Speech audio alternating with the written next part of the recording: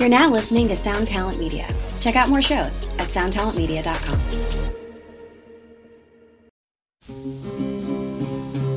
There was an old man lived at the foot of the hill. If he ain't moved away, he's a living there still singing fi, diddle-I, diddle-I, fi, diddle-I, diddle-I, day. He hitched up his hogs and went out to plow. How he got around, we never knew how, singing fi, diddle-I, diddle-I, fi, diddle-I, diddle-I, day. Old devil come to him in the field one day. Welcome to Axe to Grind, the hardcore podcast. I'm Patrick. I'm Bob. And I'm Tom. And we are reporting from the smoldering ruins of the United States. Pat, were you warming up your were you hitting like the top of a can when we started?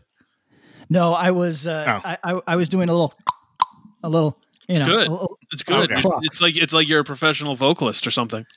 I thought you were doing like the Warriors come out to play thing. No, my professional vocal Acumen. That's what I made my bones doing. You know, I'm a bit of a vocalist for sure. I was listening to some tracks. Myself a bit of a vocalist. I mean, that's what people say. I can't say it, but people say that I'm a bit of a vocalist. So everybody, we know this is recorded a little behind the scenes. This is recorded the day that things are going insane, and you are not going to get it for about 7 days, or 6 days, probably. 6 days, yeah. It's a Wednesday. Today was the day of the insurrection. Right. This terror attack record, on the day the Capitol. country died. Yep. And So- you'll hear this on Tuesday after. So either Which is hopefully we're a regular Tuesday, by the way. right, or we'll be knee deep in the Civil War. Here's the thing, everybody. We may mention it in passing. It is certainly an important event, but it's one that we are going to look like fools if we go too deep on any viewpoint on, because by the time this reaches your ears, situations could change so dramatically that It'll have changed 17 times by then. yeah, for sure. So You know what I mean? Like, there's no way of. yeah, you're There could absolutely be an right. Amendment 25. There could be a ton of stuff that goes on in the next 144 hours. So Good exactly.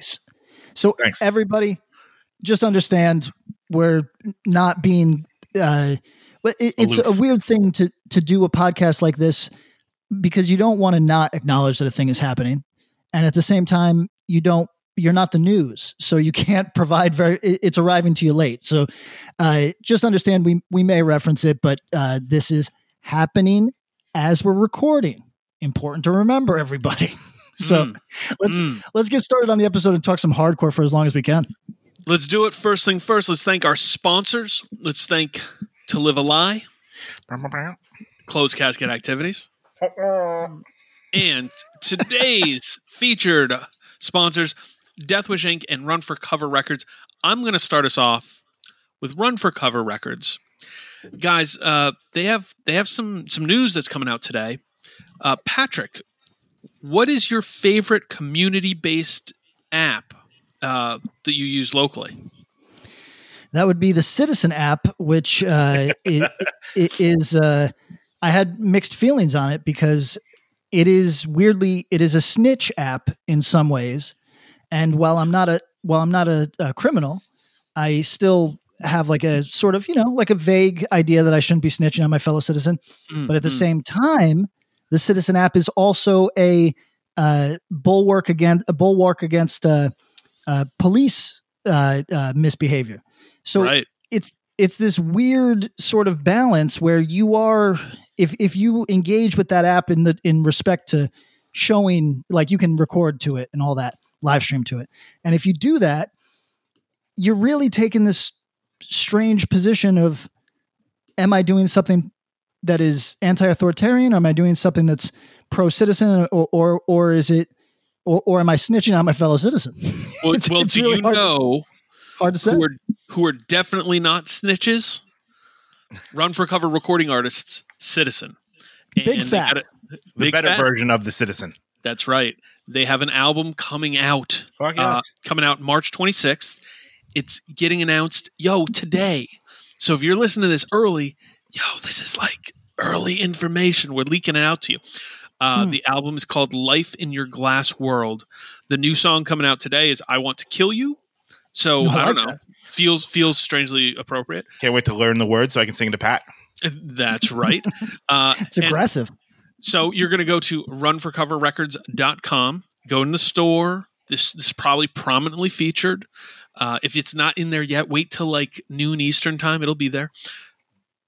Tom, you're going to enter a promo code. What is that code? That would be Axe to Grind.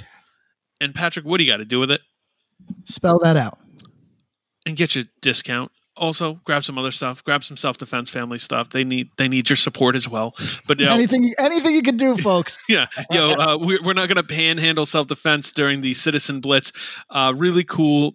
This band has continued to grow, and it's kind of awesome to see how much of an impact they've had. A band who I know is many people's favorite band, and has kind of stolen the show at a few different events. I think they played a Sound and Fury a few years ago where it was like, oh, damn, like that was cool, you know? So big shout outs to them. Shout outs to Run for Cover forever. Guys, I'm going to need your help. The label run by Trey McCarthy, Jake Bannon is called Deathwish. Deathwish Inc. Deathwish Inc. Guys, at deathwishinc.com, you can get all sorts of cool stuff, cool gear, cool records. I don't know if you guys got anything. For me, I picked 2 records. We're kind of like mixed bag here. We like EPs, but I'm, to be honest, not partial to 7 inches. I prefer 12, the whole thing. But I'm not going to pass over 2 really good 7 inches that Deathwish did in the last couple of years. I am encouraging everyone to get the Gouge Away Consider single. I call it Consider because the B-side is Wave of Mutilation, which is a cover, and the American Nightmare Life Support single, again, because it's got an original and then a cover on the backside. 2 records that are really good by bands who you can see are developing and doing different things musically. It's just fucking cool. I actually really, I think for a band like American Nightmare, who's been around forever, it's impressive to see the energy with which they develop and are doing new things. And I fuck with this record. So I'm going to order that. You guys got anything, or should we just head to the promo code? I would have to see what they've got in stock on shirts, and I don't want to use our time like that. But I would urge everybody, as seasons change, everybody, it's time for a long sleeve. So if you haven't stocked up on your winter long sleeves, Deathwish typically has more than a couple in stock, including that Drop Dead one that I like so much. So they have an American Nightmare long sleeve that goes along with the record that Bob just ordered. They sure do. Perfect. Oh, yep. Crisp. And it looks good. It looks good. So, Very good. Patrick, you're going to enter a promo code. Axe to Grind. And Tom, what you got to do with that promo code? You have to spell it out. Boom, get your discount. Same code on our other respective sponsors to Live a Line, Closed Casket. Save yourself some money. Support whatever's left of this weird fucking country, and help the good people out. Guys, what's up? How you doing today? I'm doing good, in part because the news that has a lot of people out of whack today, I was too self-involved to really process while it was happening, because I stepped in dog shit and traipsed it into my house. So while that whole thing was happening, you know that bent over old man, Mr. Magoo thing where you're like, you got your nose forward and you're like, what? That was me through my entire house thinking I just traipsed. Where did I step? I got to get rid of all of the fecal matter that might have come in on my shoe. And as a result, by the time that all this stuff is going on in the Capitol, it was mostly resolved by the time I came back. So it did not beat me up the way that it beat up people that were watching it live on C-SPAN or whatever it might have been broadcast on. I mean, it was broadcast on all the major networks, basically. So never heard of them, Bob. I know. You're not on those mainstream media sites. Correct. Channels. Tom, you had a busy day. I doubt you were able to escape this news cycle the way that our colleague, our compatriot was? No. Stepping on dog shit was probably been like the 10th worst thing that happened today. I wish I was actually talking about this with a coworker today. Like, I would trade, like, as long as I keep the amount of money I make, if I could get some like just data entry job. Oh yeah, you're happy. You'll take the cubicle. Yeah, it's a lot of stress.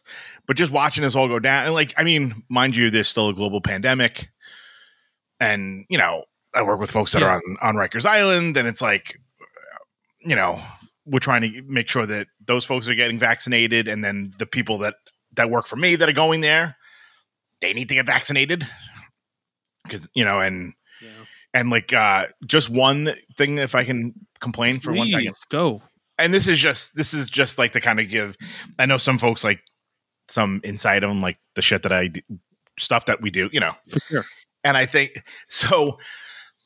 This is no way it matters. So like, there's a website that's like an inmate lookup, right? So like, you could look up anyone that's on Rikers Island, as long as you have like certain, like there's 2 numbers that go with you. There's a thing called a NICID, which follows you for your whole life. You get arrested once, you get arrested 100 times, you have the same NICID, right? That's like your social security for jail. It's fucking terrible. Right. Yeah, they assign it to you once you get booked in, right? Right. And then there's a thing called a book and case, which changes every time you're in and out of a facility, right? So there's a website that you can check, you know, hey, Patrick Hillen got, you know, arrested for peeing in public, right? Fact. Typical. I mean, it's, I can look him up, right, on this website. It'll tell you, like, when his next court date is, what he's being charged with, where he's going, where he's being held, all sort of stuff. But it also gives you the opportunity to pay bail remotely. And to fill up people's their cash, their inside cash, right? Yeah, not a dispensary. I'm blanking on the freaking word. Been a long day, folks. Yeah. So it's been down for 3 weeks. So internally they can tell where everybody is, but anybody like, so there was like this article that came out of like, you know, people were like, we were trying, you know, like my son got arrested. I don't live in New York, so I can't go anywhere to pay bail. So I was trying to bail him out. He, you know, I could have bailed him out before Christmas and he could have been home. But this, I'm like, of course, nobody was running. Nobody's hustling. Fucking IT can get, you know, Twitter can explode and come back up in 30 seconds. Yep. But it took the city 3 weeks to get the website back up and running. Yeah. I don't use this word very often for organizations that I don't assume anything good of to begin with, but we'll go with disgraceful. Yeah. Just like, what the fuck, man? Like, can you be any worse at your job or any more transparently shitty to people? I can't think of it. Yeah, it's terrible. Yeah. And, you know, COVID and coups. Yeah. And just watching that stuff unfold, I mean, you know, it's obviously not over, but just to kind of see that all that stuff go on and like, who knows? Like I said, like we said, things could change 16 times between now and then, but like to watch like these fucking Capitol Police, like literally open the gates for these motherfuckers. And there's video of them like, you know, or, you know, walking them daintily. Like I watched one motherfucker walk this old lady down the stairs. Like I do, like when I'm like getting my mom out of church.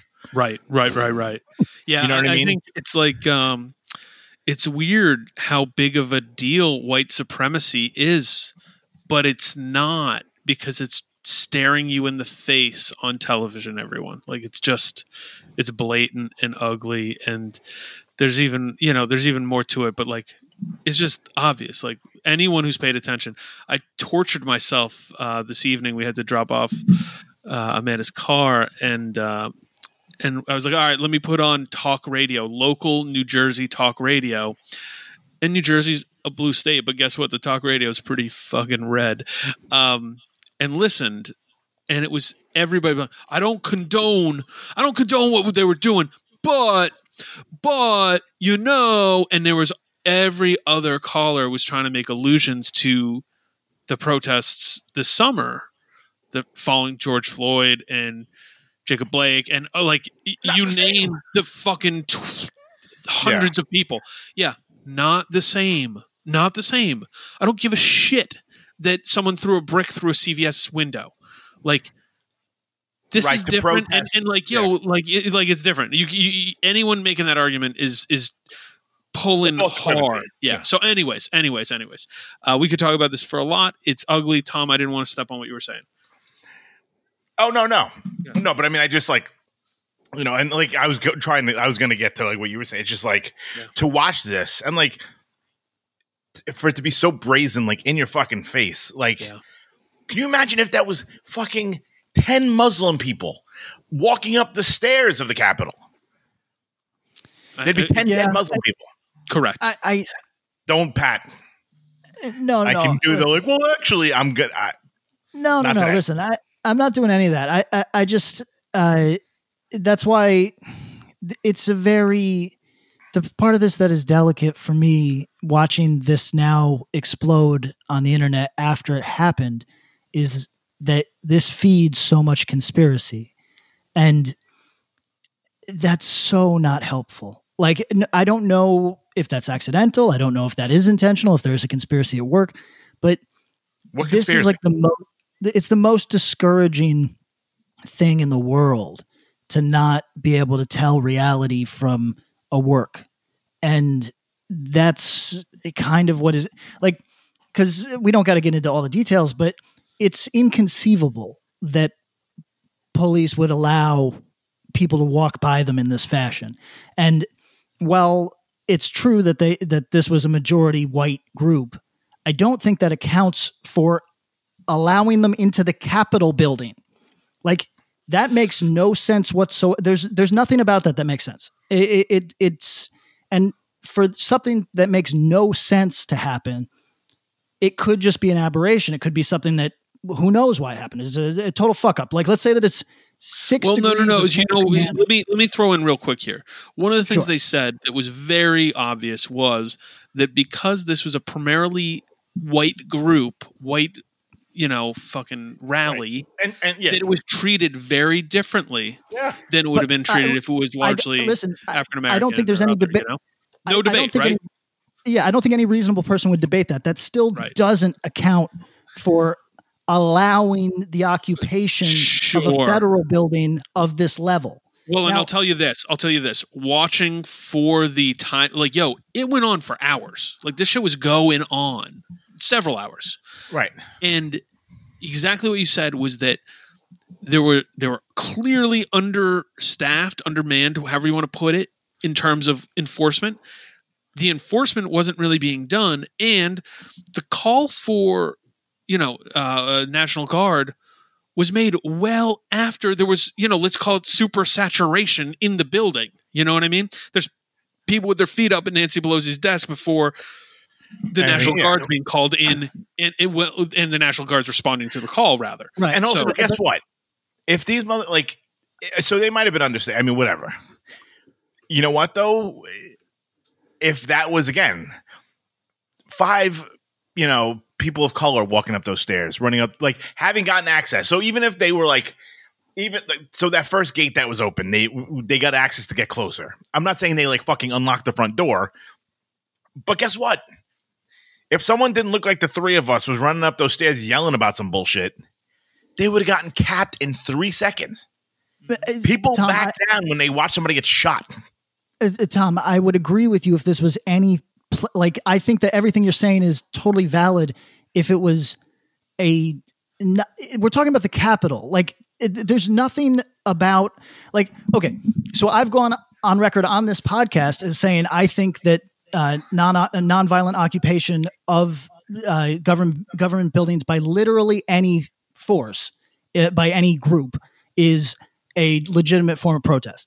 I believe that if it perhaps in some way that could extend to these people, but the part of it that makes no sense, and the part of it that you maybe correctly identify a racial dynamic, but I am going in a different direction and saying this is frankly bizarre, is how did they get it does not. Nothing here holds water. Nothing. It doesn't make sense that they would be in the building. Now, I believe that they. So okay, let's add the racial dynamic. That this is perhaps police were understaffed because they didn't take this seriously because they're white. Okay, that's a racial dynamic. I totally believe that if I found that out. Perhaps police are accommodating to them because police are sympathetic to whites in a way that they aren't to people of color. I would, sure. You know what I mean? All of that makes total sense. What doesn't make sense is how you storm the Capitol. It well, if you know you can do it without having to worry about getting fucking shot. They did it in Michigan. Yeah. If you knew, if I was like, I could punch this fucking dude and I'm not going to go to jail. Guess what? I'm going to punch this fucking dude. If the one thing that would stop you is not in play, you fucking push past. They didn't do anything. There's a video of these dudes. There's no fucking guns drawn. Think about how often we see guns drawn on kids, on fucking. Right. I mean, come on. That's the thing. You gotta put that component in here. Is that watch as much footage as you can. The only time I saw any visual evidence of firearms pulled was when they had the house floor barricaded, and because they were coming in with guns. I mean, that's the only, and I didn't see a single gun drawn outside as people were storming. I mean, as awful as it is to say, I don't really want a cop shooting anyone if I had my druthers, but like Tom said, if one of these nut jobs is run up the steps and gets shot, let's shoot him in the leg. I don't,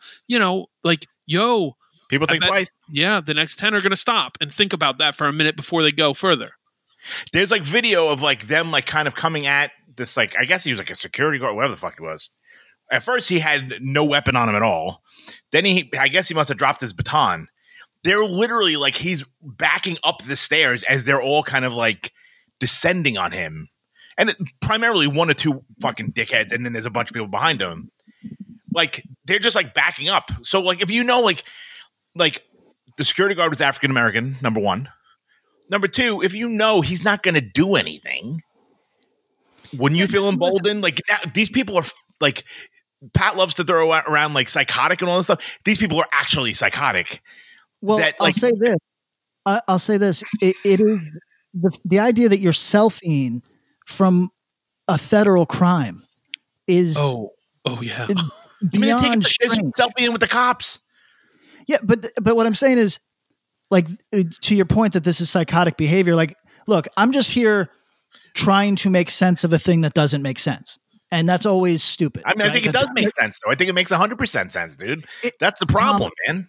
Tom, if you and I committed a crime, under no circumstance would we be selfieing from that event. You know what I mean? Nothing about it makes sense. If we felt emboldened these assholes did, dude, the leader told them to do this. No, you wouldn't feel fuck this, hold my ball. Guess what? If I was somewhere and some big fucking scary dude was go punch that dude in the face, and I knew there was nothing going to happen to me once I punched that dude in the face.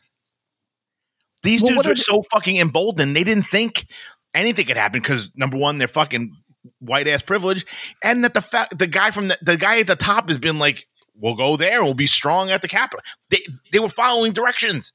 They knew they were fucking, the whole fucking game changes when you know there's going to be no fucking recompense for what you're doing. Tom, I get that, but they'd have to believe in their hearts that Trump is not going to be the president in 8 days or whatever it is, 11 days. They'd have to believe that. And for them to believe that, or that they would have to believe that he's going to continue to be the president in 11 days. They do believe that if they think they're fighting for this. See, that's what I'm saying, though, is that doesn't make it. That's purely logical. Psychotic. That's but not in a way. I don't want to give them any kind of out. This is delusional behavior that's not part of having a mental health diagnosis. This is fucking. That's true. I mean, this is cult stuff. But I mean, think about this. Think about how saturated these people can be, and these people, but how saturated people can be if they're ingesting a steady stream of this shit that, by the way, is lending to them and appealing to them and directed and targeted at them. And how they're being wronged. Yes, right. Dude, there's so many parallels to all the odd fascist regimes of the past, and how to say like, hey, look, the disenfranchised, let's mobilize. Let's take them on as a power set. And like, with that said, you're totally right. Some of the behaviors are completely outlandish, and like and it's the intersection of people who maybe got less smarts than they do balls, and fucking, as Tom was saying, being emboldened and feeling as though they were going in there. And I bet there's people who were in the fucking Capitol, marched their way in, who think they did not commit a crime, who believe they were protesting or whatever, demonstrating. That's our house, bro. Yeah, that's what they said. Right. So they think they're demonstrating, and it's clearly delusion. It's clearly delusional and out of line with the way things should be. And that's why everyone's so like taken aback by it. But maybe none of us should be, because it's been pointed at and been conditioned for fucking Forever. years Not and even years. 4 years. Yeah. No, right. This is America. Listen, by the time this hits people's ears, this will probably be old, so we should move on. But I'm just going to say, there's somebody potentially in our listenership, he's an old hardcore kid, who a while back he did a year, I think, for fucking spray painting a federal building. You're telling me that like these people would have to be? Guys, I don't think we're in a disagreement on anything. I'm just trying to figure out. Do these people all believe that they're going to be pardoned by the president before the president leaves office? Like, I bet you if you ask them, they may think so. They may think so. All right. Quite honestly. Let's move on. If they're not, they're like, to them, they're like, well, you know what? If I go to jail for a year, I did the right thing. Yeah, standing on righteousness emboldens someone in a way that is very. Then they become a fucking martyr. Right. Oh yeah. Oh, well, okay. I mean, I'm not saying it's right. No, fucking hardcore before I fucking have an aneurysm. Yo, thank you to everybody who's here with us. We know this is all your preoccupation too. We're there. Speaking of here with us, I hope by the time you hear this that Dr. Dre is still here with us. Shout out to Dr. Dre, an incredibly important musician in all of our lives. Yeah, I think he's doing better. He's in like in incredible shape, but he had an aneurysm. Yeah, he is. Listen, I don't think I'm ratting on anybody here. All of those older dudes are into HGH now, and I mean, he got really big in a they different manifest it so like nobody can ever just be like the fit HGH guy. They all have to be like 50-year-old dudes who look fucking jacked beyond comparison. And his head really changed. Weird. Like Barry Bonds' head changed. His head changed a little bit. Yeah, that's not great. Well, whatever. Yo, none of the three of us have a problem with Dre's use or not use of HGH. Just stay alive, buddy. They were saying like, go ahead. I guess he did like, he's getting divorced. Yeah. And like, I guess his partner was asking for $2 million a month. She's asking for $500 million. So, I mean, he has it, but he was like, yo, I pay your bills. I know how much I owe you. Like, it's not $2 million a month. You know, so guys, this is all like our villa on Mars, because it's unlikely that any one of us will accrue $1 billion in our time. So we're all just talking out of our asses. But is it fair to say that if your wife left you and she wanted half of your $1 billion and you're 55, that you look at things with some clarity and go, yeah, why not?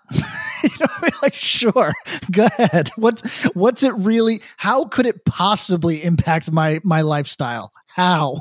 Go ahead. Here, take 3/4. You know what I mean? Like, whatever.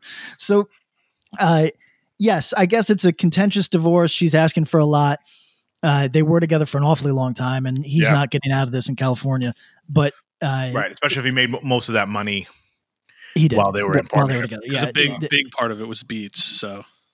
But my point is, like, can you guys imagine being like, I need the bill? No. You know, like, I need it.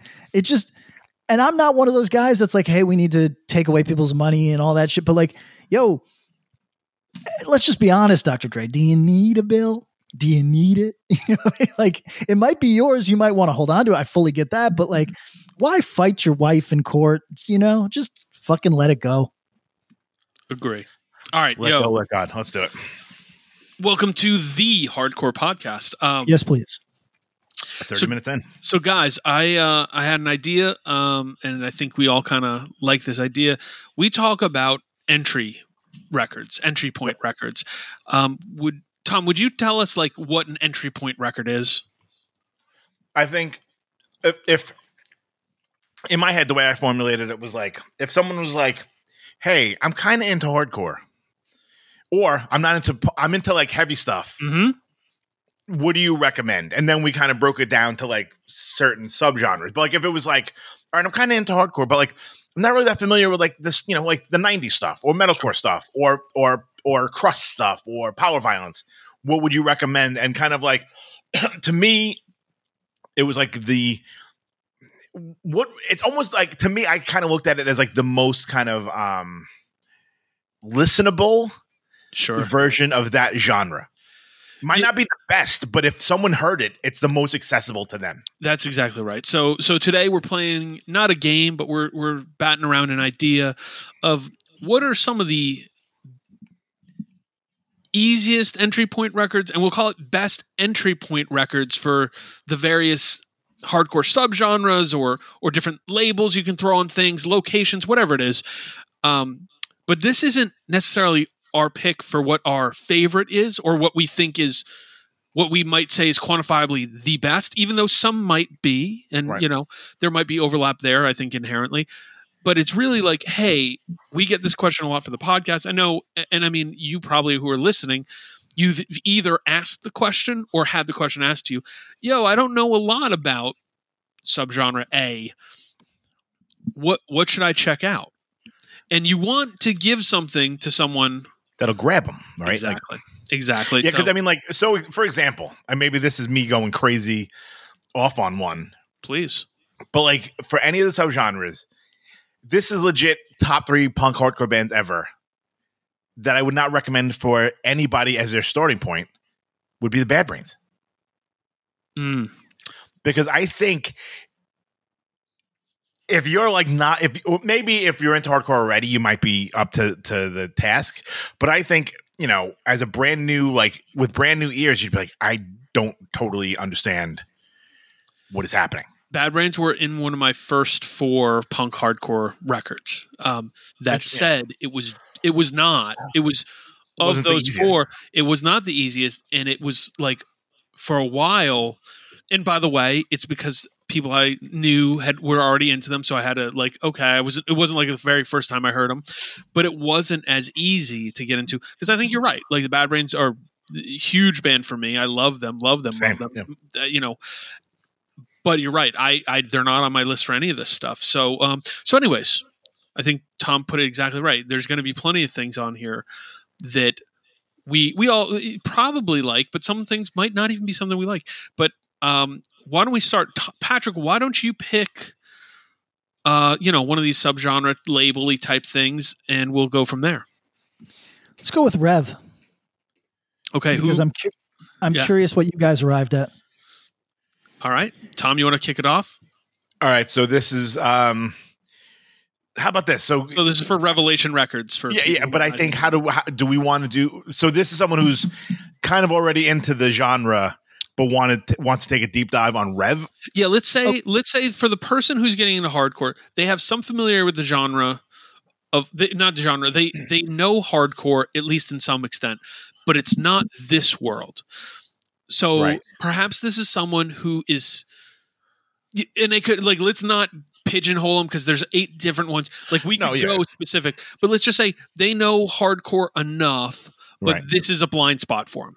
So like Revelation Records, what should I start with? I mean, the first thing that pops to my brain is Start Today. Okay. 100%. I'd be shocked if we didn't all think that. Bob, where do you fall? You guys started with Start Today, and I did too.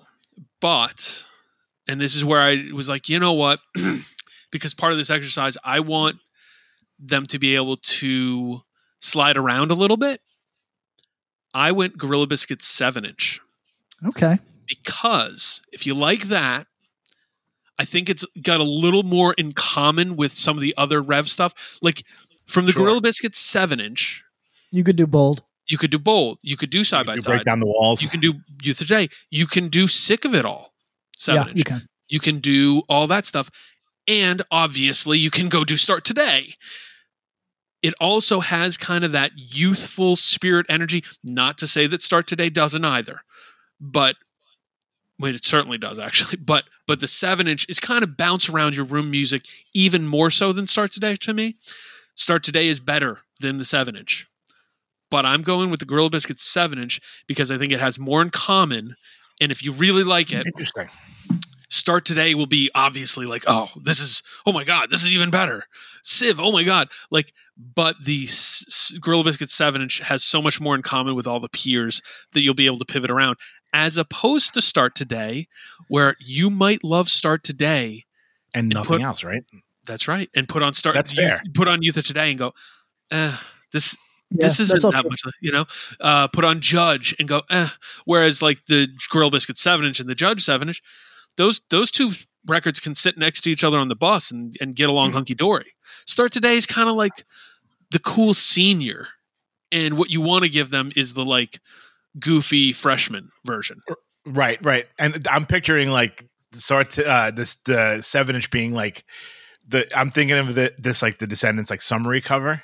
Mm-hmm. That it's like that's the middle, and it kind of sparked like it kind of goes out to all the other different totally makes sense. That's because I feel like in my head, Start Today was just so accessible. Yes, 100%. But that might not be a jumping off point. That might be the beginning and end for somebody. Yeah, that could Start Today is an alpha and omega for a lot of people. I mean, you guys probably are in this boat. At some point in my life, I knew people who liked Gorilla Biscuit Start Today so much more than any of the other Rev stuff that they basically didn't really care about the Rev stuff. Would basically say, oh, I don't really like any of the Youth Crew stuff. Well, I like Gorilla Biscuits, of course, but not anything else really, Right. Whereas I think the 7-inch is like the perfect middle ground of energy, and kind of it's just not as refined, like it's funny to say that, but Start Today is just, man, it's such a great record. It's easy to kind of glaze over how great Start Today is. But for this, I want to give something to somebody as the starting off point for Rev that they'll be able to bounce around a little more. I like it. Okay, good picks. Those. All right. I'll go next. I'm going to say, so we did a label already. Let's give, you know what? Fuck it. Let's give another label. Victory. Victory Records. Now, I have a specific answer on this. And it isn't to say that I think it's the end-all, be-all, but I think if you like this, you might be able to find other things in the catalog I got that mine. are worth digging. So, can I? Please, Pat, you go. Tom, why don't you go first? I mean, I would say Satisfaction is the death of desire. Oh, that's a really good one. Shit. Just because it's like, you could like Strife and like that. You could like Hatebreed. I mean, you can like Earth Crisis and like that. You can like Shutdown and like that. You can like Blood for Blood and like that. Like, there's so much. That might be the answer. My answer was Earth Crisis Destroy the Machines. Obviously not a record I love, but I think it's so synonymous. However, you're right. Hatebreed, because you can also like all the Integrity records. There's certain things like Earth Crisis is grouped with Snapcase. They're grouped with Strife. They don't sound like Snapcase. They don't sound like Strife. No. And not that Hatebreed does either, but Hatebreed's such a broad umbrella. Sort of like GB, it hits in the spot where like, oh, you can kind of go. You could go from Hatebreed and be like, oh, check out fucking Blood for Blood or whatever. But or every fight or fucking another label, like it could be anything. Yeah, no, Satisfaction's a good starting point on Victory. Is it the best record Victory ever put out, Tom? I mean, from beginning to end, for an LP specifically, absolutely. I'm going to go in a different direction. Oh, love it. Let's hear it. So I'm going Snapcase Progression Through Unlearning, which is quite the opposite of that sort of, hey, you can go in any direction thing that you guys just said, because early Snapcase shares DNA with Earth Crisis. But by this time, and Earth Crisis clearly shares DNA with Integrity, and Yep. the fucking Hatebreed shares DNA with them both. Yes. By this record, Snapcase does, and Strife certainly. Strife. Nice. He fights Harry Potter. Strife actually shares a good deal with early Integrity. So, Strife. Yeah, I mean, there's the through line that Judge connects DNA. Hatebreed, Judge, Hatebreed, Integrity, and Snife, of course. Snife, fan favorite Snife. So please, someone mock up an Axe to Grind Snife shirt. We'll make it. I promise you that. So is that the guy without the nose? That's Snape. Yes, Snape. Snife is the. But who's Snape? Is that I don't know. The dude from Die Hard, or is that the? I think Snape is the dude from Harry Potter. Right. But the guy Alan. Is it Alan Rickman? The dude who plays him. Okay, yeah. No, that's the other guy. The other guy is the Oh yeah, Snape. Okay, He who shall not be named. Listen, everybody, we were just slightly too old for Harry Potter. Okay, Yes. Here's the point: progression through unlearning. By this time in Snapcase's career, they don't sound like anything else on Victory. And No, and more yet, post-hardcore. Yeah. And yet, I feel that if you listen to this record, you have a good idea of the Victory energy at Victory's absolute peak. Like their zenith. And that's why I think that this is an important record. And Okay. Look, I think important entry level record because I think that it's not the best selling. I think that's obvious, and I think it's not the most iconic, but Probably not that far off though. Probably not miles off. Yeah. But They're pretty big. it is. Well, you know what? No, you know what? It's of the pre-2000 Victory catalog. It's probably not too far off because then you go to and then they're taking back Sundays and the Thursdays take over. So, yeah, exactly. But yeah, in of the stuff that we're talking about, Yeah. it's in that top 10. This is representative of the spirit and the energy of the time. That's why I think that it's a good entry point. And I also think musically, it's pretty accessible For sure. So I'd also I am actually my initial vote was for Earth Crisis Destroy the Machines, which by my ear is not the most accessible unless you are coming from the metal world and you might really, really, really obviously be drawn to it. I think Tom's answer to me is correct. I think Hatebreed Satisfaction it's pretty accessible. I think it's very listenable and it will give you an idea of what Victory is and you can kind of go in 18 different directions from there. Snapcase is a good recommendation because you're right. I think it really did capture that like Victory, New Kid on the Block, like inarguably the biggest hardcore label for a few years, Revelation was cool in the 90s and I liked a lot of what they were doing, but they weren't doing a lot of hardcore for sure. They kind of had to wait to get a new bubble where they started doing more, whereas Victory was really doing it. And like, I want to throw this out there. This is not my pick, but I think there were a lot of people who got into hardcore and into Victory Records through One Truth. I can see that for sure. I think it was a big record. I know I saw it in New Jersey. I saw it in my high school. I saw people who Strife was like their big push into hardcore. So big shout out. They were playing like hardcore shows that were like 800 kids. Like it was no joke. Yeah. Like at their height, like in their mid 90s, like their shows are pretty bonkers. And I think they got kind of that weird energy, and probably this is true for Snapcase as well, where they were getting included on the weird like skate, snowboard, surf video scene a little bit, and that shit mattered.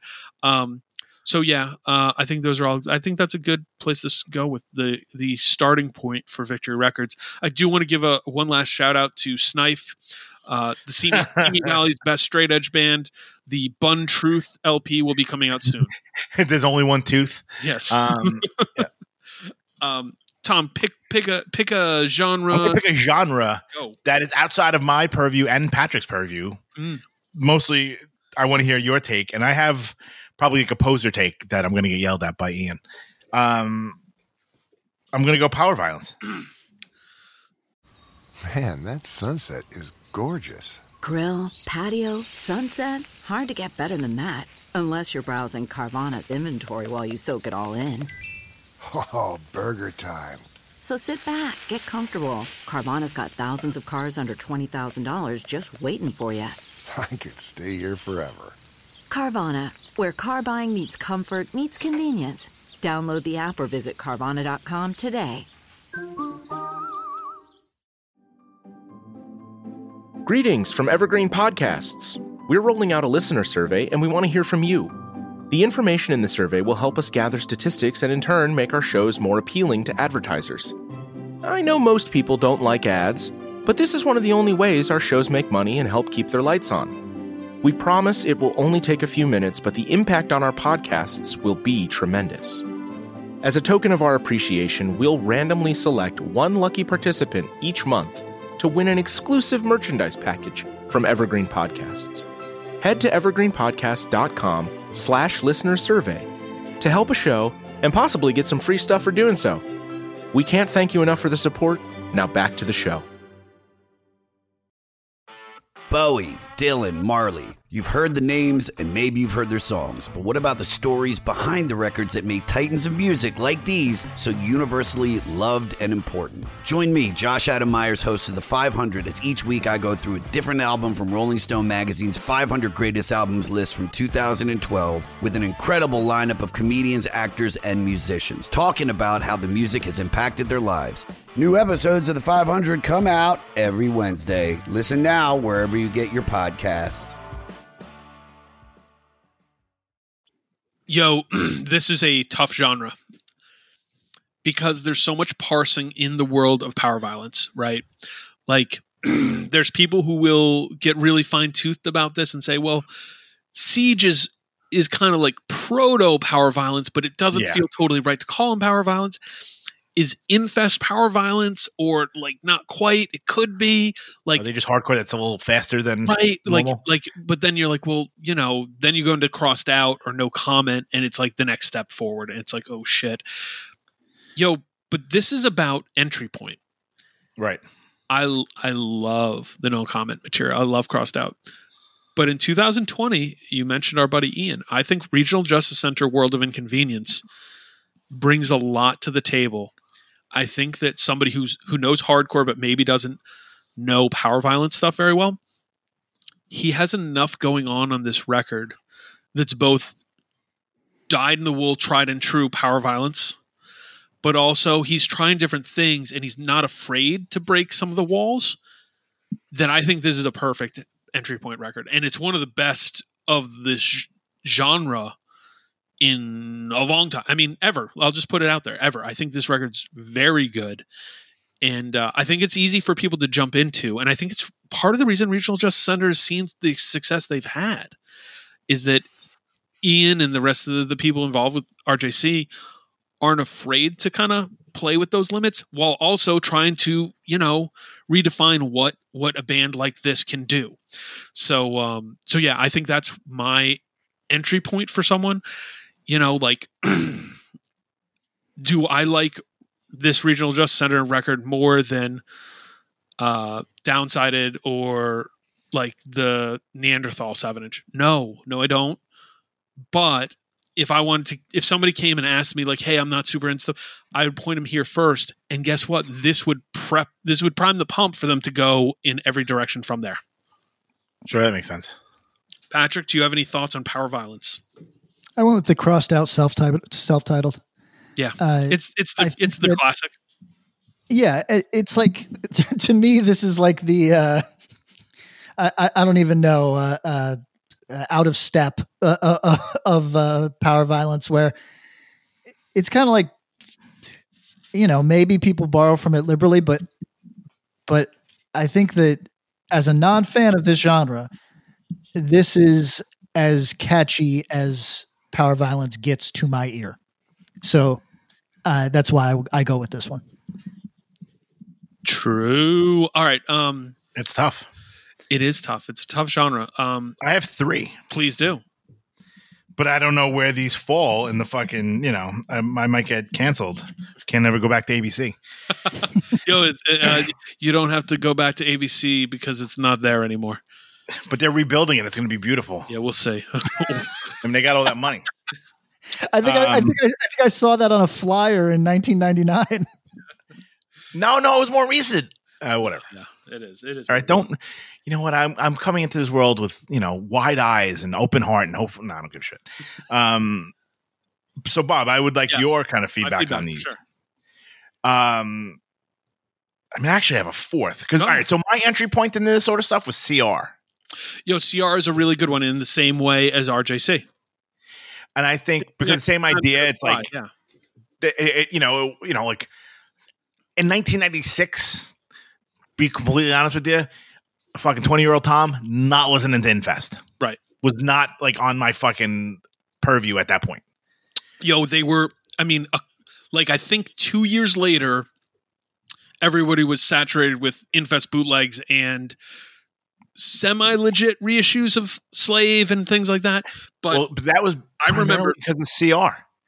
I'm not surprised. They covered "Where's the Unity" on one of the records. Oh, I know. We were all like, on the 7-inch, I think. Yeah, we were all like, "Oh shit!" All right, and then we all sought it out. We're like, "Oh, this is fucking great!" But like, without those dudes doing it, we wouldn't have found it. So, but this is also 20-some years ago. No, my only experience, and exposure to Infest was having a friend who had a dub of a tape from someone else with with Slave and then both 7 inches ? On it.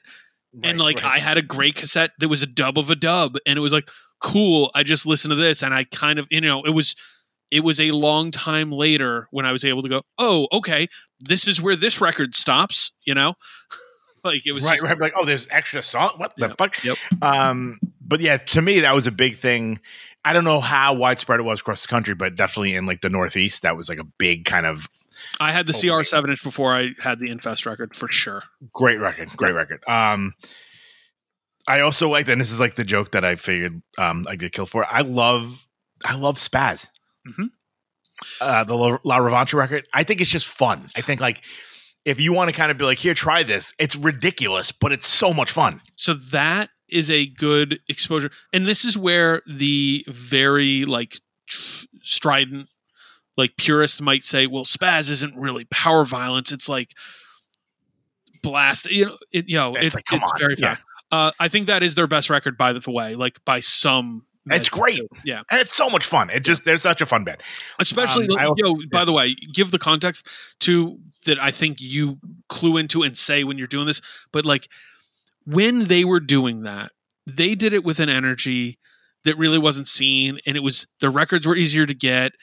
There was a lot less pretense with them than a lot of this stuff. So yeah, 100%. They get a lot of, they should get credit for that. I'm not going to I wasn't going to a Noothgra show when I was 20, but I'd probably go to I went to Spaz shows and they were great. Yep.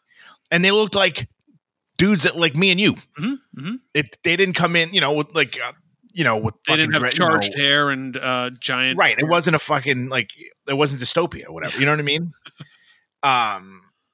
But so yeah, I think they're a lot of fun. I had Infest Slave, but like you said, there's always kind of that that's my favorite. I don't know if somebody wants to not call that power violence, they can. If they want to call it something else, it's as fast can get to me. Yeah. And when they slow it down, that's the template, right? To me is that kind of dirging with that speed. Otherwise, you're losing everything, anyways. Right. Other than it's grindcore. And then my last one, which might be too far afield, then I might really catch them out for it. If I was getting a newer person that, wasn't familiar, but may even have been familiar with this band, but not this record. Yeah. What about Violence Ceremony? Oh yeah. You just, somebody who's a purist just got really riled up. However, I guarantee I'll bet a lot of money that there's a lot of people who got into fastcore and power violence and thrash because they loved Ceremony Violence. And you can sub in some of the early Trash Talk material, same, that kind of similar fervent energy. I wouldn't call it power violence, but that's being purist. It's a very accessible record for something that blasts that fast. So Yeah. no, I think that's a good one. All right, we're gonna keep cruising through here, guys. I have one I want to throw out here. Dischord Records. Now, here's my caveat. I think all three of us would say, hey, Dischord Records, how about you start with the Minor Threat discography? See, I wouldn't. Okay, good. I would, but I also played the game where I pretended it doesn't exist. Patrick, are you with that? Yeah, I actually went for like a broader, more representative thing in my view. Although, Right, that's my thought about the minor threat stuff. All right, then you guys go in, and I'll give my non-minor threat answer. I mean, I think it goes without saying the discography is the best release on Dischord. yes, But if you wanted to get a vibe for what Dischord was, in totality, Yeah. I would go Repeater.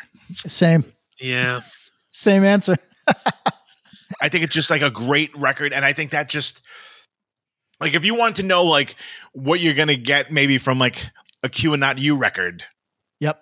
Fugazi's a lot closer. You're totally right. then you know what I mean. That's the only Minor Threat, obviously the best record, but I think to kind of get the most accessible version of what Dischord really was. I mean, like those first 4 years, whatever, or thereaut. Yep. Probably a little longer than that. First 3 or 4 years. Yep. Where it would obviously just be Minor Threat. But like after that, they got, from Embrace on. Yep. Got kind of weird. And the Repeater in particular is the exact bridge between the youthful energy of the early years, Yes. and kind of the art punk energy of the later years. Yep. And it succeeds on both fronts. So I would recommend it in the same way that like it's perfectly representative insofar as something can be in a broad discography like that. Right. It's a Fugazi Repeater, just for folks that don't listen to Fugazi. Yeah, no, I think you guys nailed the right answer. Actually, Yeah. I was thinking more towards the earlier era, and also then trying to represent some of the Revolution Summer stuff, which I mean that's the era of Dischord, and up to Fugazi is really what I love Dischord. Same. And I include Fugazi too, but I largely think that 86 era Dischord stuff, you have to kind of lather yourself. You got to get into it, except for the Dag Nasty record, which I find to be very, very accessible. So that was going to be one of my primers. That said, Fugazi definitely represents everything Dischord did post 1987 better than Dag Nasty, for sure. 2, Dag Nasty doesn't totally even represent the Revolution Summer stuff other than being more melodic and having more of a sense of melody to the music. It's pretty detached from it. It's just more tuneful. And 3, it doesn't totally capture the energy or kind of reckless abandon energy that Fugazi somehow does. Yeah. That places it in a weird way. You could take a Fugazi track and put it on Flex Your Head, and it would feel out of place, but not as much as a Dag Nasty song would. You know what I mean? Yeah, And so, true. So shout out, you guys nailed that one. Good entry point. Thank you. Pat, you're up. All right, so we're agreeing too much. Let's go with post-hardcore. Oh, okay. I have my easy answer, but I quantify it. I said Quicksand Slip. I think it's the best, but it's also very accessible. But here's my problem. Multiple good friends of mine, one of whom is on this podcast, Patrick, took years to get into this band. You could almost say decades, yeah. I mean, well, yes, decades is the right answer for multiple people I know, friends of mine. And it was like, oh shit. So it made me question if this is the best entry point. So I'd love to hear some thoughts. I have a very not left field, because I think you both of you fellas will recognize the rationale here, but I don't think it's one that either of you would jump to, which is Sensefield, Killed for Less. Oh, interesting. Did not see that coming. And the reason I say it is because it has many of the elements that Quicksand had, right?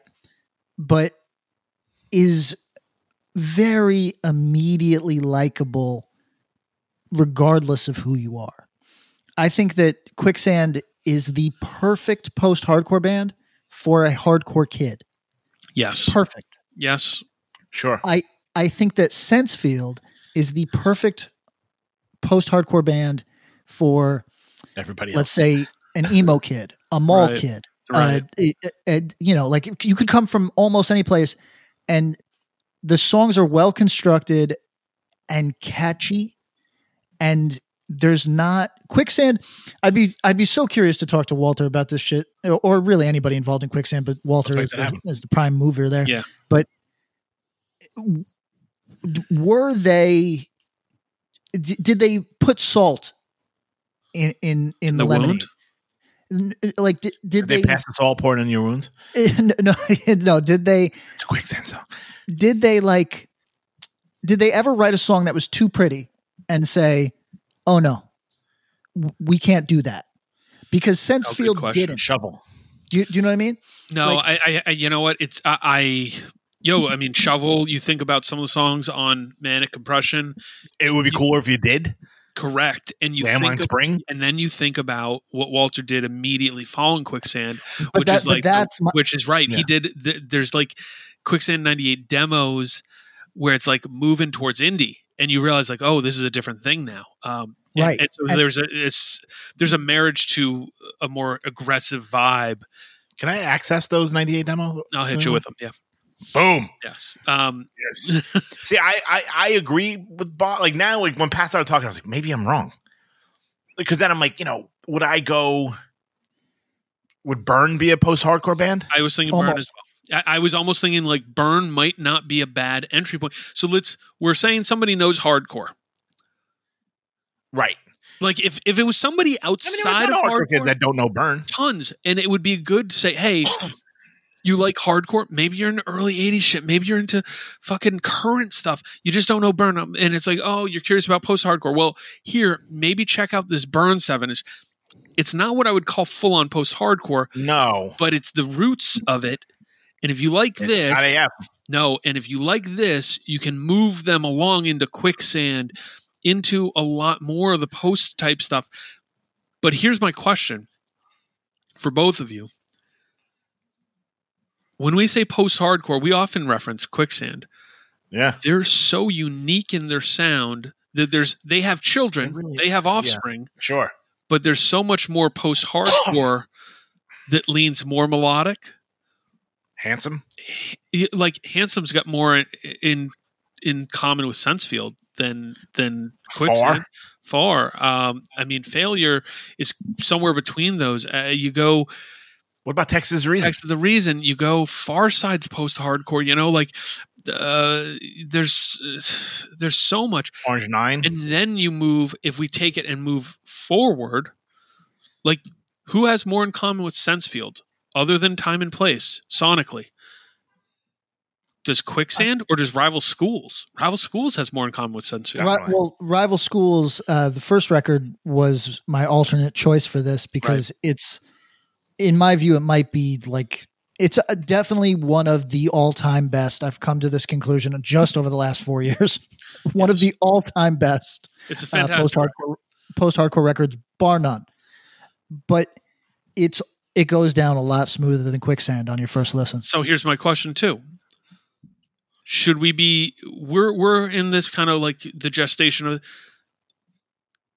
Is it fair to call Title Fight a post-hardcore band? Some of it. It's tough. And tough. it's accessible. It's accessible Not the in a early different stuff. way. Yeah. You go to, let's say, Floral Green, their second LP. Yep. Kind of their trademark sound. They've refined it. Shed or Floral Green might be a great record for someone who wants to then go from there into Sam I Am, into Sensefield, into Rival Schools, into Quicksand, into Farce, like all this whole world. Right. So, this was so much stuff. There's Shift. There's Still right, Suit. right. Yeah, you go into different lanes. You're right. There's, man, and this is post-hardcore has like varying shades. You know what I mean? Like it's like, oh, do you want to go to the California '90s sound where it's kind of leans in and from there, it's not too far to get into the game face. And then from game face, how close are you to like the weird epitaph sound of the time? Not a million miles off, but it's a tough question. So your answer is Sensefield, Killed for Less. I think that's a great record. I think, man, that opens the door for like Shades Apart, Save It. Like, there's a lot of records there. Yeah, but I feel like that's a tough listen. Shades Apart, Save It has 2 or 3 really good songs. Great songs. That's a good record for the EP, LP to EP episode coming up. Yeah. Killed for Less is a very good record that gets no love. No love. Yeah.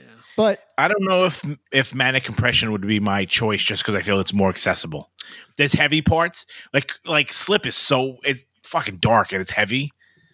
I feel like Manic Compression has a little bit of that, and it also has Landmine Spring is a beautiful song and could be on the radio. It's like, it literally scratches all the itches. Manic Compression is a record that you could take tracks from and make a really, really throw on a mixtape. Yeah. Slip could be a single track. You know what I mean? Like yes, it has songs and it has decidedly different things, but like when I listen to that, I'm rarely throwing on just one. It's that record's playing through. It's, you're getting on the roller coaster and wait until the end. Whereas it's a full vibe. Yes. Whereas Manic Compression's an arcade. You can just pick your game and go for it, Right. You want fucking Super Genius? Perfect. You want to like just fucking mosh? You can do that. You want fucking Brown Gargantuan? You want Thorn in My Side? Like, there's so much shit. Yeah, Manic Compression's a pretty good answer, actually. I think these are all good ones. Let's leave post-hardcore TBD. Tough. Because I think we identified a few. I think the Burn 7-inch doesn't, it deserves a mention too, like I think that being the root of a lot of these bands, because Burn wasn't just the place where Chaka comes from. Alan Cage goes into Quicksand from there, like there's a lot of overlay. And Gavin is a criminally underrated guitar player for post-hardcore. That's true.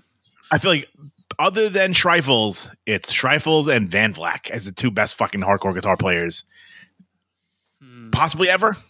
Maybe I'm really going on a limb, but I feel like if you listen to anything that dude writes, even to this day, there's nothing else like it. Yeah, I might throw Dr. No in there, but Sure. I was going to go from the 90s. Dr. No. Yeah. There's some. Yeah, Dr. No's, that guy's pretty good. Right. He's all right. He can shred a little bit. Yo, Tom, it's your turn. Give us one. It's my turn. It's your choice. Let's see. This is going to be tough. Let's go metalcore.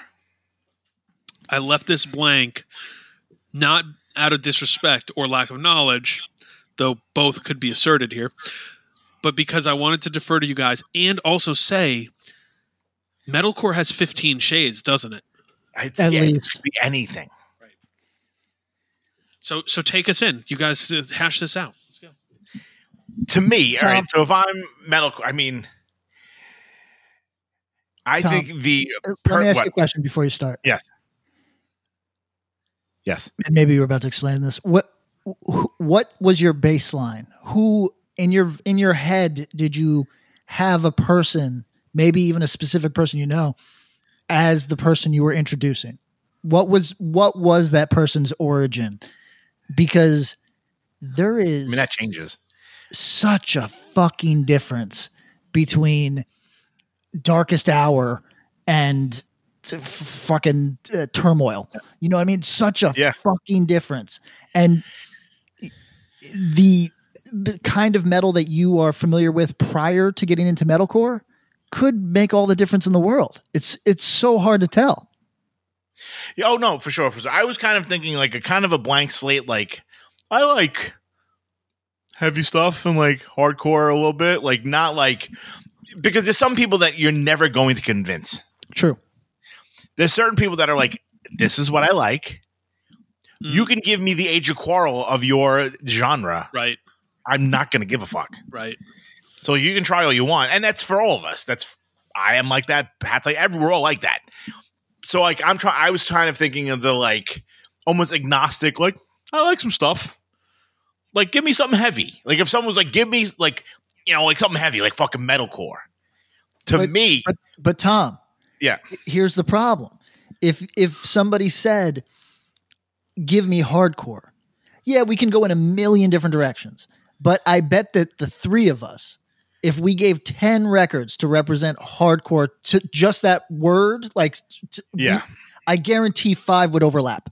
5. Right. Minimum. None will overlap. None. It's crazy because there's waves.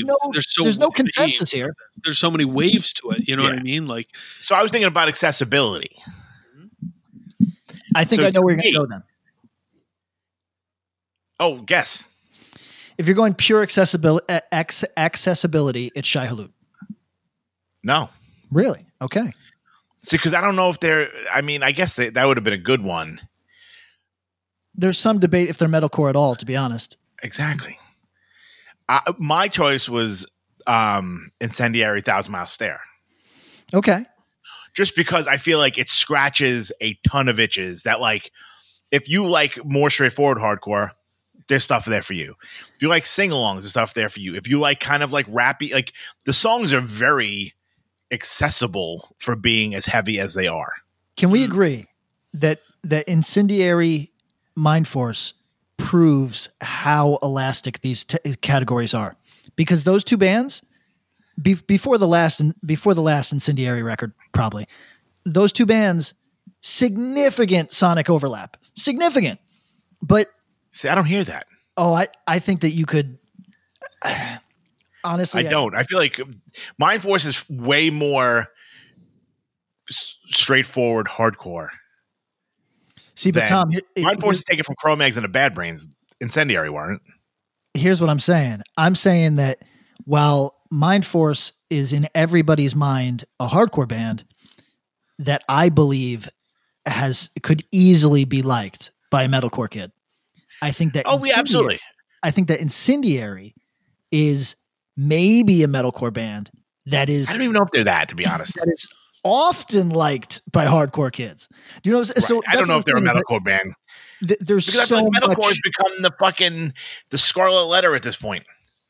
What's that? Metalcore? Yeah. I'd put up fucking the newest Knocked Loose record for straight up like metalcore, like for like, you know, like it's a little bit less accessible because the vocals are harsher. But like, if you were kind of being like, hey, I like heavy music and I like some hardcore, that Knocked Loose record, and you want to get, you know, to know some metallic or some metalcore, I mean, that's as good as it gets too. You know, it's so tough because it could be, you know, I was thinking about this. These genres are so fucking weird and nebulous.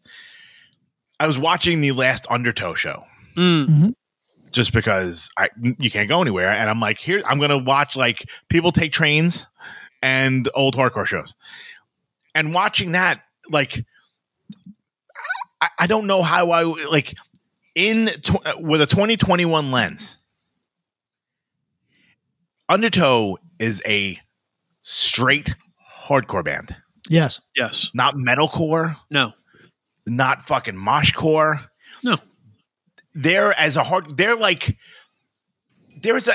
a hardcore band as like Ensign is a hardcore band. Like they're not. But like then you would think like, oh, them and like Undertow, Unbroken, or like the metalcore band. But like not even fucking close. No, you know what's funny is how different that can be for different people. I never thought of those bands as metalcore bands, even though my leanings are where they are, mostly because of the associations. Because then if you listen to some of the Unbroken stuff, yeah, there's some metal stuff going on. There's some metal stuff going on in Undertow, but the tempo isn't there. Whereas stuff that sonically maybe isn't a bajillion miles away from it, but that was on, say, like Trustkill, I was like, oh, you know, like Harvest metalcore. You know, hold on, Bob. Yes. I think you're bringing up an interesting point, maybe by accident, which is, do we need to rely on an outsider to actually tell us? Because being privy to the politics of these things, we can't remove them from our brain entirely. Well, do you know what I'm saying? Yes, So, like, yes, for sure. And I think also the thing with metalcore is that it's almost like saying, well, give me a hardcore band. Like, this is the funny thing that's happened, is that genreification is good and bad. Like, mostly because it's like an organizing thing. And sometimes you go, well, it's good to have your house a little organized. But if you have somebody who's like, hey, don't move those napkin holders, that's not great either. If you just said, hey, play me a hardcore band, we could go, okay, here's Minor Threat, or here's fucking Inside Out, or here's, you name it. And it doesn't sound, or American Nightmare. And everybody would agree those are hardcore bands, but they don't sound anything alike. Metalcore's there too, because like, what are some of those things you talk about, like Tribunal Records? That doesn't sound like fucking Turmoil. You know what I mean? No, sounds like doo-doo. But here's the thing that's interesting. Let's be easy. I went to look for, what metalcore bands could I possibly be forgetting? And online, the consensus among people that are not like in the scene type of people, Hope Conspiracy is a fucking metalcore act. Now, I was around for all of the Hope Conspiracy. Right. And I can tell you that, Bob, you would have to tell me what the more youth crew oriented kids were saying. Yeah. Nobody saw Hope Conspiracy as a metalcore act. Okay. Nobody. You know what? Here's the perspective. They weren't, but they were closer on that side. Yes, that's 100%. Just even sonically, there's no denying that. Yeah, but also because of associations and stuff. You know what I mean? Like, all right, that's what it is. Yeah. If I may be so bold, in 2002, the difference between fucking Cold Blue and Nothing in Vain was negligible. Yeah, but fucking Hope Conspiracy could play with AN at like fucking posse numbers, and PB was never getting that fucking call. Right. And the difference in that was it. Sonically, that was the only difference. Like, there was no difference. I'm a fan of both records, and I can say with confidence there's no difference. You know what I mean? Like, it was like, we're both pulling from that same 7-inch. Okay, cool. Yeah. See you there. You know what I mean? We like Unbroken and 108. Okay. Of course, yeah. But like, those dudes kind of got like the pass to hit like that side of the like even like the No Warning, fucking Mental, like all those bands on that side of the aisle, for lack of a better term. And like, we were considered like the metalcore band that those kids would sit outside and not watch. Right. And but if we were on EVR and they were on Trustkill, would it have been different? But this is why it might honestly yes, it would for sure. But this is honestly why it might take people that were not privy to that, like, yeah. I think our people a little more was removed. No, I mean, right, like metalcore. It's like, first to me is the question of like, well, what are you defining as metalcore? Do you have to pick something that stridently is? You know what I mean? Because like, Tom, I think your point about Incendiary is good on all points. Like, that's a very accessible record. Like, as discussed, like, that's a record that people I know who are barely into punk music love, like, got into it just from going to a show or having a friend who went to it, and like, yeah, I don't know much about this. Who, like, quite honestly, might not be able to name a Minor Threat song, but love the Incendiary record. Yeah, you know what I mean? And I'm not even dissing. I'm just saying, like, their music is limited to something they can touch. But it also is like, it doesn't totally feel right to call them metalcore, but it also has metalcore leanings. But doesn't in 2021 doesn't metalcore feel like somewhat disrespectful because it's become like attack and not fucking Harvest? Well, right. What, man? So we have we should do this at some point. Is and this is the homework's hard on you guys, but I think we can all gear towards it, is the evolution of the term metalcore and what it's meant. Because, like, I think it went from being a thing where it was like, oh, these are hardcore bands with Slayer leads, you know, like, so it's called metalcore. And then it slowly starts drifting away. And it's like, oh, now there's these pocket scenes where it's all bands who sound like this. And then it's like, oh, now there's bands who are doing this with the Gutenberg thing. And then, oh, there's this. And now there's Swoop Hair. Oh. And it's like, And from there It's so becomes far deathcore, yeah. and now it's like, oh my god, what is this world? I think Here's one for both of you guys. Okay. Here's my question. What about either Until Your Heart Stops or Jupiter? Both by Caven. I think Jupiter might be a good one for the post-hardcore convo, actually. Yeah, yeah. But no, I think Until Your Heart Stop or for like a metalcore, right? I think that's pretty like dead. Scratch a lot of itches yeah. too.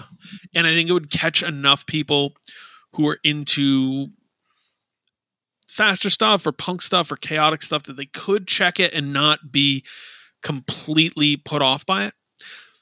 Like Jane Doe's not a good answer here. I just don't know that it's for an uninitiated. It might not be a good jumping off point. Am I wrong? No, I would say it's a legitimately bad offering in this respect. I would probably go later Converge as an entry point and go back. Later and earlier, actually. True. Yeah. There's because Jane Doe, You Fail Me, and there's maybe Axe to Fall, all way too extreme and way too different than traditional metalcore. Yeah. To allow to be welcoming records. And don't get me wrong, fucking Jane Doe was an entry way for 100,000 kids for sure. Yeah. Oh yeah. But they were walking around with a cool factor at that time. Oh yeah. And that cool factor goes a long fucking way to getting people who don't. I'm going to say this totally respectfully. Everybody knows I have the utmost respect for Converge. I joke about having about disrespecting fucking Fucked Up, but I have the utmost respect for Fucked Up at the end of the day too. Both of these bands benefited immensely from a poser contingent that was drawn to what the action was at the time. And that's ultimately, there's nothing wrong with that because it's great. No. It means that if 100,000 people listen to you and fucking 10,000 find it super fulfilling and this is their life moving forward and it adds something to their life, that's fucking amazing. So, but both bands are undeniably benefited from a totally out of genre listener, a completely the kid, not the kid at the mall, but the kid that reads Pitchfork, the kid that like loves the internet. Yeah, the kid who was getting Alt Press magazine or the weird local weekly at that point, for sure. And that's Converge cleaned up on that and created metalcore kids out of that. But I don't think that they are a good entry point for quote unquote legitimate metalcore. What was your answer here, PK? And you were trying to get something out that me and Tom stepped on you. It's rare that we step on him, so we let him go. Sure. Yeah, I mean, everybody gets stepped on sometimes. I forget what I was going off on, but I'll give my answer, which is I went all over the place on this. Metalcore is so divergent, and so it's really, really difficult. Like you could go if you like stuff like Dead Guy, which some people consider metalcore, then your next jump is to Turmoil, right? If you are maybe you like Fat Records, you like guitar, melodic guitars played fast, you go to Shai Hulud. You're a mosh kid, but you're sick of getting beat up in the pit. You go to Norma Jean, Bless the Martyr. And then I tried a lot of metalcore that I don't even like today. Like I listened to Darkest Hour.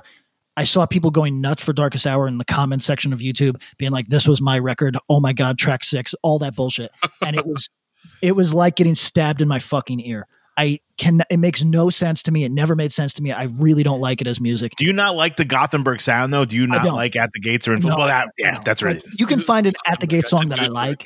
You know what I mean? Like you can like. I got what you meant, Bob. Yeah, I was thinking of that dude, Steve Gutenberg. Yeah, you didn't invent metalcore. Fuck, man, I've been so confused, dude. 3 Men and a Baby, man.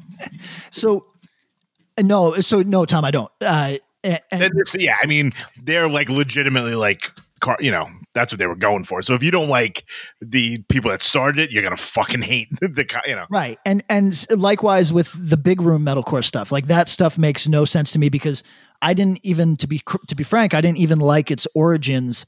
Like I didn't like their early bands. Like Overcast made no sense to me. Do you know what I mean? Like So hurt me. Right, and there's so you're right. Like there might be somebody who's like, "Yo, how come you didn't list this Kill Switch Engage record?" Like obviously this is a good entry point. Or like, man, like there's somebody who's probably like, "Yo, the Ghost Inside got me into metalcore." Of course, and sure. So I think that's the fun activity that'll come out of this. Whether you like metalcore or not, seeing that term evolve and that as a sort of odd subgenre essentially turn into its own thing that branches off and does a whole world. And I can tell you about this because I worked several jobs where my primary focus was shipping out metalcore shirts. It is really fascinating. And a lot. Yeah, a lot. And there were a lot of shirts. And it's interesting the way it's pulled in and come back. Like, I think we talked about there was kind of this weird metalcore revival in the last 10 years in the hardcore world more proper, and it brought the idea of metalcore a little closer in, but there was still the shit like, Attack couldn't have been further away from the typical of the time hardcore that we talk about on Axe to Grind. Like, what's the year for Attack? 2008, 9, 10, 7, something there? Well, I mean, they're coming out in 2021, so but now regardless, none of those dudes are wearing a fucking hardcore shirt, right? And they're not hardcore yet. And we wouldn't put an Attack record in our year in hardcore. We wouldn't even think about it. Like it wouldn't even hit a Jace unless I was really stretching. So I think us doing kind of a chronology of that. So like either do it, Patrick in a really like nerdy, detailed way, and Tom in more of a like, hey, I actually have personal experience with at least a good swath of this. I think it'll be kind of a fun activity to do that. Where does it start? Where does metalcore start? Does it start with the crossover? Well, I think it starts after that. I think you talk about integrity.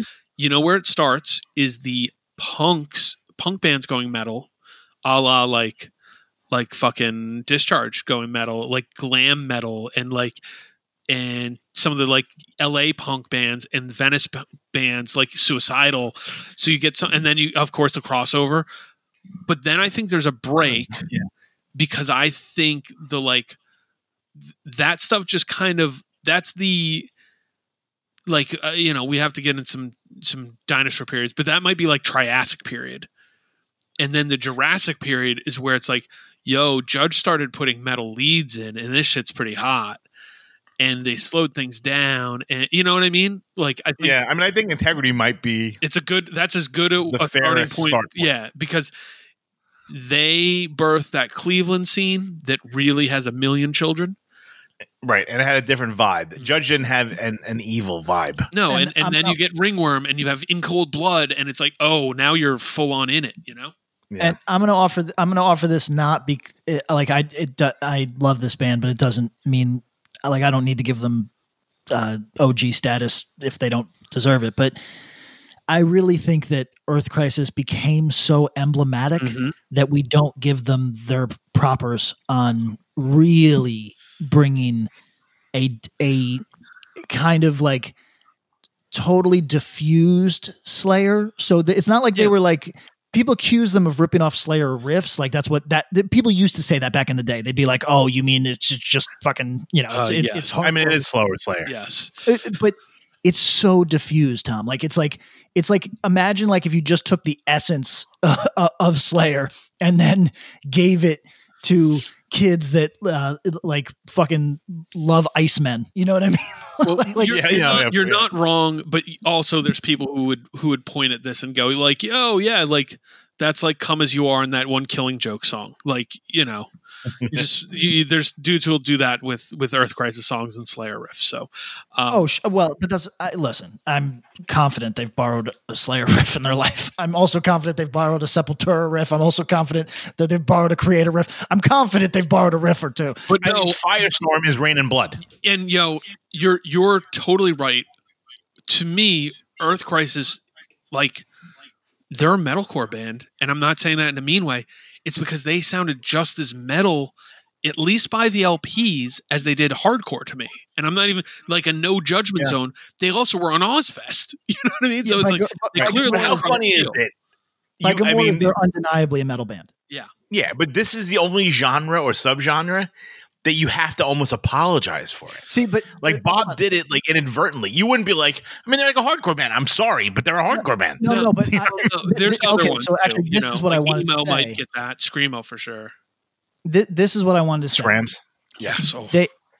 I think that this is a generational thing, and we are looking at it That's through correct. a lens informed by when metalcore was a dirty word. I do not think that. I think that there's bands that are like claiming metalcore. That's correct, so to speak, right now. That yeah, look. There's a bands swath of bands from California who are young kids who claim metalcore, and right. And I mean, I said California just because those are the first that came to mind. But as I'm saying that, across the damn country, even like in the Northeast, everywhere, I think it like many things rises and falls. It has these moments where it's a real. It feels like a super dirty word, and then it doesn't, and then it does, and it's all about like your personal perspective to it, I think. And I try, especially here, to be kind of sensitive about that because like I don't think that it should be taken as a dirty word from me, just the same way as if I'm like, Code Orange, like their new music to me is more like an industrial or like some kind of metal band than hardcore. Yeah. And I don't even mean that as a diss. It's like, right. I mean, I didn't mean that. No, like, I know. You don't say like derision, but like that's one of the few things where like metalcore, it's kind of ebbed and flowed. Like I can show you a lot of 1997, fucking German flyers that say like Indecision, New York metalcore, or like New York moshcore. Yep. Yeah. Like, you know what I mean? It's just like, but in this grand scheme of things, we sound like the Promise Ring as what's considered metalcore in 2021. Right. And then there's also like, as you said, it's like what's cool to different people. Like Full of Hell is a fucking metalcore act. You know what I mean? Like there's no debate there, but you'll rarely ever see that label on them. You never see it because that's not their scene. And like same thing with Code Orange. Listen, I love I Am King. You know what I mean? I think that's a great record. It's a metalcore record. And they played hardcore shows. Their friends were hardcore kids. So you didn't have this label applied to them as often as it would have otherwise. But then you have something like Knocked Loose, which I think that those kids are coming from a different place and less shy. I don't know if they call themselves metalcore, but I don't think that they would run from that. You know what I mean? So I think that it really, honestly, the stigma, in my view, has gone away a lot because there's young kids that are going back to metalcore for the first time and thinking it's lit as fuck. I mean, this is akin to our conversation about nu metal. Oh yeah, to a degree. Or Tom, like the shame isn't there. Tom, get this. Forget the shame for a second. There was we've talked about this on this podcast when the Soulseek era hit us, and when the Blogspot era when the Blogspot era hit, the Mega Upload era hit. When that hit, there was a massive interest in early 80s hardcore in a way that there hadn't been for my time in hardcore. You know what I mean? Like, it birthed the scene in Brooklyn. Yes, it did. Yes, 100%. And so what I'm saying is there's always a kid going back to something for the first time. And for those kids who were like, I don't know, fucking 20 in the year 2005, right? Was something like that. Like those kids went back to early 80s hardcore, and that was the epitome of cool. However, early 80s hardcore, you got to push that forward now because to a kid, that's like the Velvet Underground now. That's just like some old shit.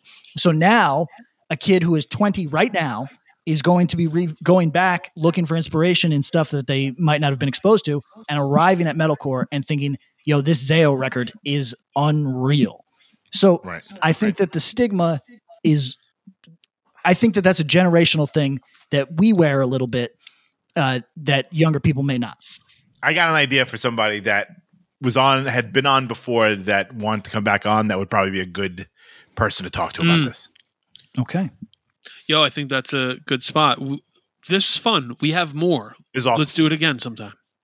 I can obviously don't say it. We're wrapping up, but I cannot wait for the New York hardcore one because I think I've got one that would not.